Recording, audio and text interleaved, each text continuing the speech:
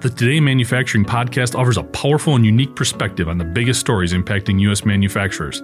Anna Wells, David Manti, and Jeff Ranke apply their experience as editors of industry-leading brands Manufacturing.net and Industrial Equipment News in providing in-depth analysis of the latest headlines. Their insight, along with a mix of humor and human interest, makes Today in Manufacturing a go-to source. Keep pace with supply chain challenges, electric vehicle developments, labor struggles, robotics, and more by listening, downloading, and subscribing to the Today in Manufacturing podcast.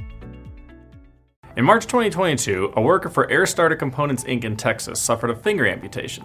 The incident occurred when the worker's hand became caught in a polishing machine that did not have the required machine safety guards. 1 year later, OSHA returned to the scene to conduct a follow-up investigation and determine if the manufacturer of air starters and other machine components and parts corrected the safety hazards. According to OSHA Area Director Mark Briggs, the company was still using the equipment without the required safety guards, and doing so resulted in another worker suffering a, quote, debilitating injury. OSHA cited Air Starter Components with failing to abate citations for not correcting the hazards, and another failing to abate citation for not posting the summary of work-related injuries and illnesses for the previous year during the required timeframe. Failing to fix the violations resulted in $171,063 in penalties, but the penalties did not end there.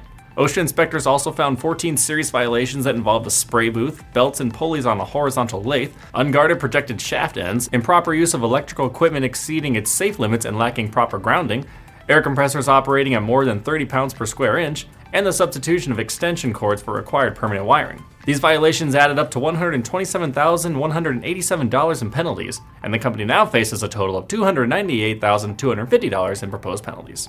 I'm Nolan Beilstein, and this is Manufacturing Now.